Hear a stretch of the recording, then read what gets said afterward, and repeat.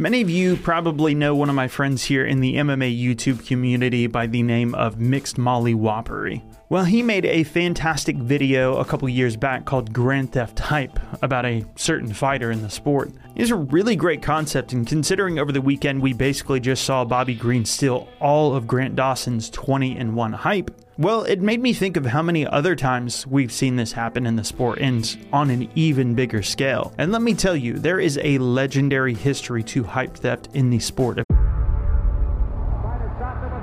Before history is written, it's played. Before it's frozen in time, it's fought one shift at a time. Before it's etched in silver, it's carved in ice. What happens next will last forever. The Stanley Cup Final on ABC and ESPN Plus begins Saturday. MMA. And speaking of theft, you wouldn't want somebody to steal your identity, would you? I mean, talk about one of the easiest things to solve, whether you're at a coffee shop, the airport, anywhere around the world, even your own home. The simplest, most straightforward solution to keep people out of your computer, taking your bank account details or anything personal, your privacy, any of that, is to get NordVPN. I mean, you know these guys super well. They're really well trusted in the industry for a reason. They're extremely secure and reliable. And of course, if you want to do that whole cheeky thing of logging in a different country to watch The Office US like, I don't know, sunny England, you can do that. And right now, NordVPN is offering a massive, beyond massive discount on their services. And on top of that, you get 4 free extra months. And then there's also a 30-day money-back guarantee. It's an insane deal with all the quality you could possibly ask for in a VPN. So sign up by clicking the link below or just go to nordvpn.com/MMA-on-point. A massive thanks to them. Anyhow, I'm Jason from MMA On Point. A massive thanks to our Hall of Famers for supporting this channel. And these are the 10 biggest hype stealers in MMA history. Number 10, Lyoto Machida versus Sokoudjou. I mean, you want to talk about momentum. Sokoudjou had done everything to earn it. He took out 2 of Pride's very best in 2007, first starting with Lil Nog when he was at the top of the division, and Ricardo Arona not long after he'd beaten Vanderlei Silva. Sokoudjou just smashed both of them. On the other hand, Lyoto definitely did have some of his own hype, but to this point, he didn't have much in the way of high-profile wins, at least in front of a large audience. He did have a really great performance with Rich Franklin and a very impressive finish.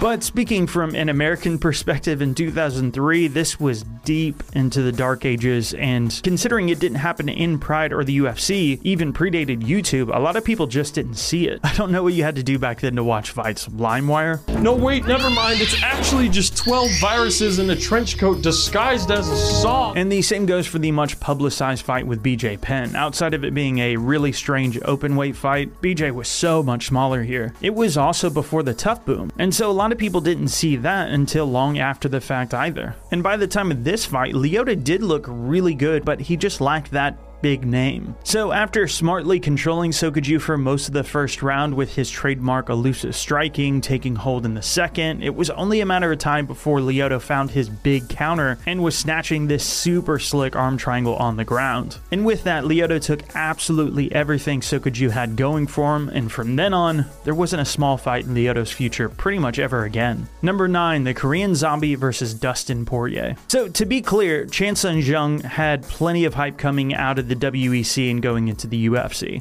Dana White was wearing his t-shirt everywhere, and he was definitely well liked, but the truth is, bad decision or not, he did lose that fight on the judges' scorecards against Leonard Garcia. And then he got head kick KO'd by George Roop. So by the time he came across Dustin Poirier, although he did avenge the Garcia loss later and even got a super impressive win over recent title challenger Mark Hominick, Dustin Poirier was on just a massive hype train. Why? Well, for one, the documentary Fightville was getting a ton of hype from this new upstart from Louisiana with an Another day is here, and you're ready for it. What to wear? Check. Breakfast, lunch, and dinner? Check. Planning for what's next and how to save for it? That's where Bank of America can help. For your financial to-dos, Bank of America has experts ready to help get you closer to your goals. Get started at one of our local financial centers or 24/7 in our mobile banking app. Find a location near you at bankofamerica.com/talktous. What would you like the power to do? Mobile banking requires downloading the app and is only available for select devices. Message and data rates may apply. Bank of America N.A., member FDIC. Inspiring story. This is a picture of me right when I started training. I was probably about 200 pounds in that picture. Look way different, man. People that haven't seen me since I looked like that, don't even notice me sometimes. Which released at the beginning of 2011. And not long after the release of this, Dustin took a crazy opportunity of fighting Josh Grisby. Grisby was supposed to be fighting Aldo before he had to pull out of the fight last minute, and Poirier completely dominated the guy. Oh, and Dustin had just beaten a young Max Holloway for the first time as well. Tack on a couple more wins, Dustin Poirier was on the verge of a title shot, and all he needed was this one single win to cement it. A true star of the future that everybody saw coming. What ensued was an absolutely batshit fight of the two rocking each other back and forth. I mean, seriously, go back and watch this fight right after this video. It's insanely good. It lasted all the way into the fourth when the Korean Zombie landed an insane combo and took Poirier's neck with a Darce choke. So basically what the Korean Zombie did was took out the UFC's most hyped featherweight prospect with his trademark crazy fight style and absolutely all the hype that came with it. Keep in mind, this was way before Conor was in the division. So he got a title shot for his efforts, and man, what a talent. Number 8, Thug Rose versus Paige Van Zant. Now, hear me out on this one. I know we're talking about Paige Van Zant here, but the UFC clearly wanted to push her up the division super fast. For instance, after she won her very first fight over Kaylin Curran, which to her credit was fight of the night, she went straight from the second fight on the prelims directly to the main card. And again in her next fight too on UFC 191's main card. An actual pay-per-view slot 3 fights into her UFC career. Everyone kind of wants to rush me to the title shot, but I'm only 21 years old. Just turned 21. So what was next? How about a fight night based around her star power? And let's be clear, there was plenty of hype for Rose when she came in on The Ultimate Fighter, but the fact is it wasn't a great performance for her in the finale, and especially considering the way Esparza lost to Joanna, well, Rose's stock had seen much better days. And legitimately, I would not have been surprised at all if Paige would have gotten a title shot if she had beaten Rose here. I mean, can you imagine what Van Zant versus Joanna would have looked like? Anyway, Rose took care of pretty much all of that imagination for us because she stopped that hype train like an e-brake on the interstate because, wow, this fight was complete annihilation from bell to bell. Fair play to Paige as she refused to quit and could have many times, but it was just a bloody mess the whole way through. It was kind of hard to watch. By the time it finally came to a close all the way in the 5th round, it was a mercy killing because this fight was just so one-sided that Rose looked like an absolute destroyer here. And although she would face some more setbacks before getting to the title, she would also steal Michelle Waterson's hype as well before overcoming the odds big time against Joanna Violence. So she definitely stole a lot of hype in her time. Number 7, O'Malley versus Vera. Man, this one just ages better year over year, doesn't it? Although O'Malley has never really accepted the loss. I don't always get carded out, but when I do, I claim I'm fine later.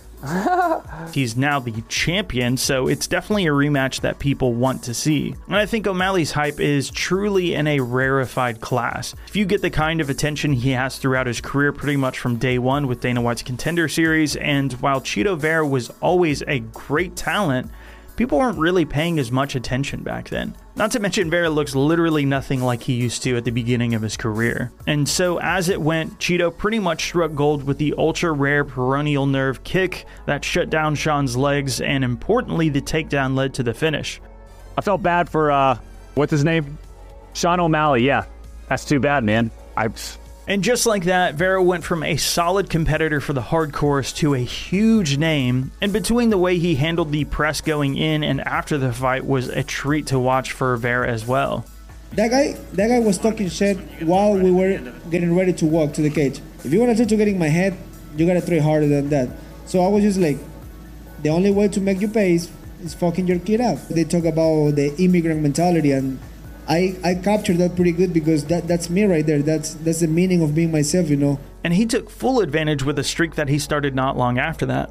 He's since suffered a couple losses, but going from pretty much an unknown for most casuals to headlining his own cards is exactly what this list is all about. Let's just see if he can get enough wins for the rematch down the line. If he wins, we fucking go. I beat his ass again. Number 6, Sonnen versus Marquardt. If you would have asked somebody about Chael Sonnen in early 2009, they probably would have said, yeah, he's good, but aside from that weird Paulo rematch, I don't really know too much about him. That was because back then he didn't really trash talk at all. Yeah, thank God. This is my first press conference. I thought I wasn't going to get a question. I was telling my uncle ahead of time, I've never been less confident for a competition than I was tonight. And his early UFC stint wasn't great. He went just 1-2 before being kicked out of the UFC. And when he finally came back, he immediately got subbed by Damian Maia. So while wins over Dan Miller and Yushin Okami certainly deserved recognition, well, Nate Marquardt was by far seen as the better fighter. For one, Nate was as high as a -275 favorite before their fight, and for good reason. By this point, he'd basically only lost to Anderson Silva in the UFC. There was a really weird fight that Nate technically lost to Thales Leitis, but that was because he had points deducted for carelessly kneeing Leitis on the ground. Even then, it was still a split decision. It just felt like a weird off night for Marquardt. And then you fast forward to his one-punch destruction of Damian Maia shortly after that, who had already beaten Chael. Marquardt was easily seen as the top guy in line. So when this fight was booked, no one expected Chael to do what he did. For one, he did start talking trash far more than he did in the past, so that had already hyped up the fight, which was billed as a #1 contender fight. The opinion of Anderson Silva does not matter.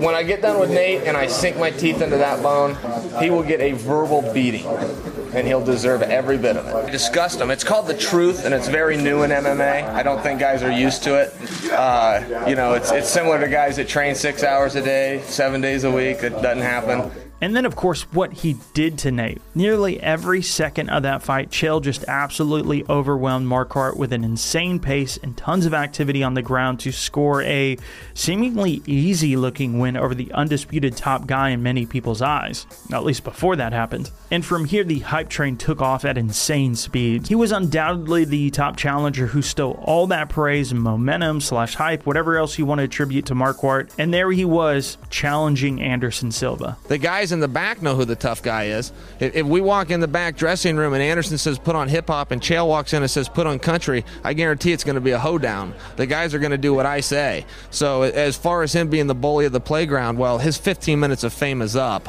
Number 5, Anthony Johnson versus Alexander Gustafsson. Back in the beginning of 2015 when this fight happened, it's pretty insane the levels of hype Gustafsson had reached. For one, in many people's minds, he just beat the #1 pound-for-pound fighter in John Jones and just got the wrong end of the decision. And while Anthony Johnson was on a hype train of his own, sure, Little Nog even in 2014 wasn't near the levels of hype he had had just a couple years before. He was kind of already seen as an old man. And the PFL stuff was cool too, but after the viral moments of Arlovsky, he kind of gassed out in those later rounds in that fight. Then there was Mike Kyle, which was cool. Gus's popularity was at an all-time high. They even tried to rebook the John Jones fight, but that had fallen through. So this was basically seen as a silver platter highlight reel opportunity in front of his own home crowd. I heard his corner say front push kick, and I'm a kickboxer. I heard it, now I know what I do whenever, somebody does something like that. I know how to counter it.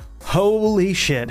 Suddenly that home crowd thing got very depressing as it was aired for American time, which meant it was super early in the morning for Sweden. All those really tired people were just extremely devastated alongside their hometown hero, and Anthony Johnson's stock went straight through the roof. He was booked against Jones immediately following this instead of Gus to further show he had stolen all of that hype and momentum. But then, that whole pesky DUI pregnant lady scandal thing happened. Number 4, Nick Diaz versus Robbie Lawler.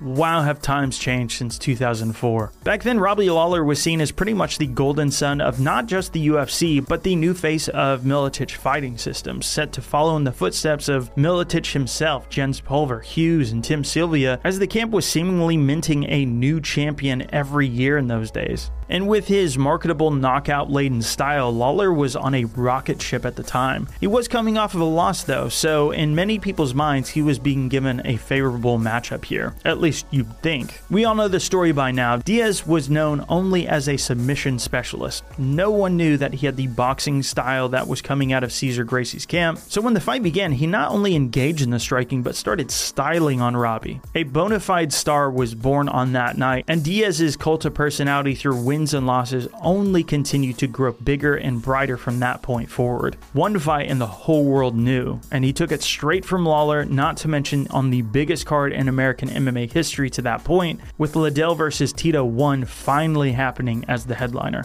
Number 3, Vanderlei Silva versus Sakuraba. Sakuraba wasn't just the most popular fighter in Pride, or Japan for that matter. He was seen as the best fighter on the planet. This was back when Pride was destroying the UFC in terms of competitive levels and overall popularity. And he just ran through the UFC's biggest established family. Pride basically took what the Gracies had done in America and hyped it up by adding even more family members. In addition to Royce, they also brought in firstly Rickson Gracie, then Royler, Renzo, Ryan, even Vitor Belfort. Sakuraba literally beat all those guys with the exception of Rickson because they couldn't get that fight booked. The only other contender seen as a worthy challenger at the time was Frank Shamrock, and he had just retired. Then there was Vanderlei Silva.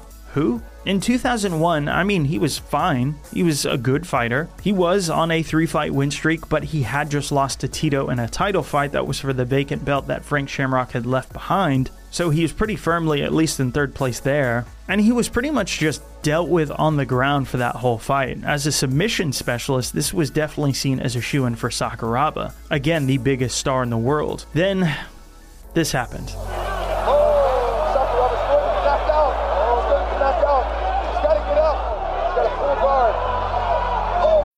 When you need mealtime inspiration, it's worth shopping Kroger, where you'll find over 30,000 mouth-watering choices that excite your inner foodie. And no matter what tasty choice you make, you'll enjoy our everyday low prices, plus extra ways to save, like digital coupons worth over $600 each week. You can also save up to $1 off per gallon at the pump with fuel points. More savings and more inspiring flavors make shopping Kroger worth it every time. Kroger, fresh for everyone. Fuel restrictions apply. And with that, the Gracie Killer name, all that momentum went straight to Vanderlei Silva, and for the better part of more than half a decade, Vanderlei became the man to beat at 205 pounds. Number 2, Rampage versus Liddell. Yeah, so I definitely could have ranked this lower on the list, but I thought this made a lot of sense to put after the Vanderlei entry. So I apologize for cheating, I guess. By 2003, there were 2 names that people wanted to see in a Pride ring or the UFC's octagon more than anybody else. Vanderlei Silva and Chuck Liddell. Those were the 2 people. Chuck was pretty much being boxed out of the title situation with Tito, and aside from Randy Couture's upset over him, there were no real challengers left in the UFC's light heavyweight division. That and the very much then struggling UFC very much needed credibility on the world stage. When I just walked into the arena about 20 minutes ago, I couldn't believe it. It's amazing to see this many people in one place at the same time. And on top of that, Dana White literally bet $250,000 on Liddell to win the Pride 205-pound Grand Prix. So the stakes were set. After a very tough first round against a pre-Uber Overeem, Liddell was looking great, and so was Vanderlei in the tournament. So all that was left was one opponent on each side of the bracket for Chuck and Vandy's dream match to happen. Then comes a fresh-faced Rampage. He had absolutely had some great wins to this point, but also lost to Sakuraba in his Pride debut. So he was starting to become more popular, but still relatively new, especially to the world stage. And what ensued was pretty much total domination. After a first round of Rampage controlling the stand-up and getting a couple of really great takedowns, the second became a landslide as Rampage took an exhausted Chuck down, and this time he just battered him to the body and head until his corner actually threw in the towel. I mean, when have you ever seen that in a Chuck Liddell fight? It was a huge coup at the time and completely put Rampage on the map as the new top contender to watch while Pride continued to dominate the UFC in 2003. Real quick, before we get to number 1, I do want to hit some honorable mentions. So there are a ton that we definitely considered for this video. For some, I just felt like their star levels weren't as hyped up, or in the case of a big one like Conor versus Diaz, Diaz was already a bigger star for the UFC, and without a doubt, this definitely boosted it. But I'm not sure Diaz stole Conor's hype, since Conor's biggest pay-per-views were after this one, including the rematch and of course Khabib, the biggest UFC pay-per-view in history. So the hype wasn't stolen so much as it was just kind of disrupted for a bit. But pretty much everything that I put here on this list, I tried to focus on ones where the hype either left them entirely as a result of it being stolen or sent to relegation at the very least. But anyhow, enough of that. Here we are, number 1, Masvidal versus Askren. Have we ever mentioned on this channel that 2019 was a pretty good year for Masvidal? Yup! And it definitely deserves to be mentioned here, the KO of Darren Till, fresh off of his title challenge with Woodley. But the amount of hype Askren had reached going into UFC 239 was way off the charts. Yes, the Lawler fight was a disputed result, but the fact remains, Askren was 19-0, and similar to Chael, had fantastic trash talk that sent him straight through the roof before he even signed in the UFC. And the war of words with Jorge just kept making this fight bigger and bigger. Listen, I'm the biggest money fight you can get right now. He's gonna puff his chest out, yell and scream and act like a madman and probably threaten me of some sort. I don't want any chances that he's gonna do something stupid before the fight and ruin it. Yeah, he's that dumb. He's that dumb. Plus, there were real divisional stakes here. The winner was going to be in the top 5 and pretty much earn a title shot or be very close to it. Jorge was a darling of the MMA fan community, sure, but he never really broke through like the Diaz brothers had to this point, while Askren was absolutely stealing the MMA world's attention. Then that bell rang.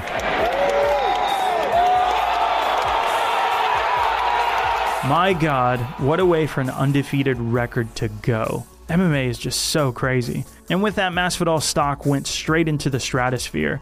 Then he fought Diaz, which was pretty much the number 2 guy behind Conor in terms of popularity at that point. And the way he beat Askren, plus all the trash talk, just made this the biggest type theft moment of all time. Good luck matching this one anytime soon. Man, that was a fun list to write. Some of the craziest fights, most drama-filled stories this sport has ever seen. So what do you guys think? Should I have included somebody else? Were some of those honorable mentions deserving a place on this list?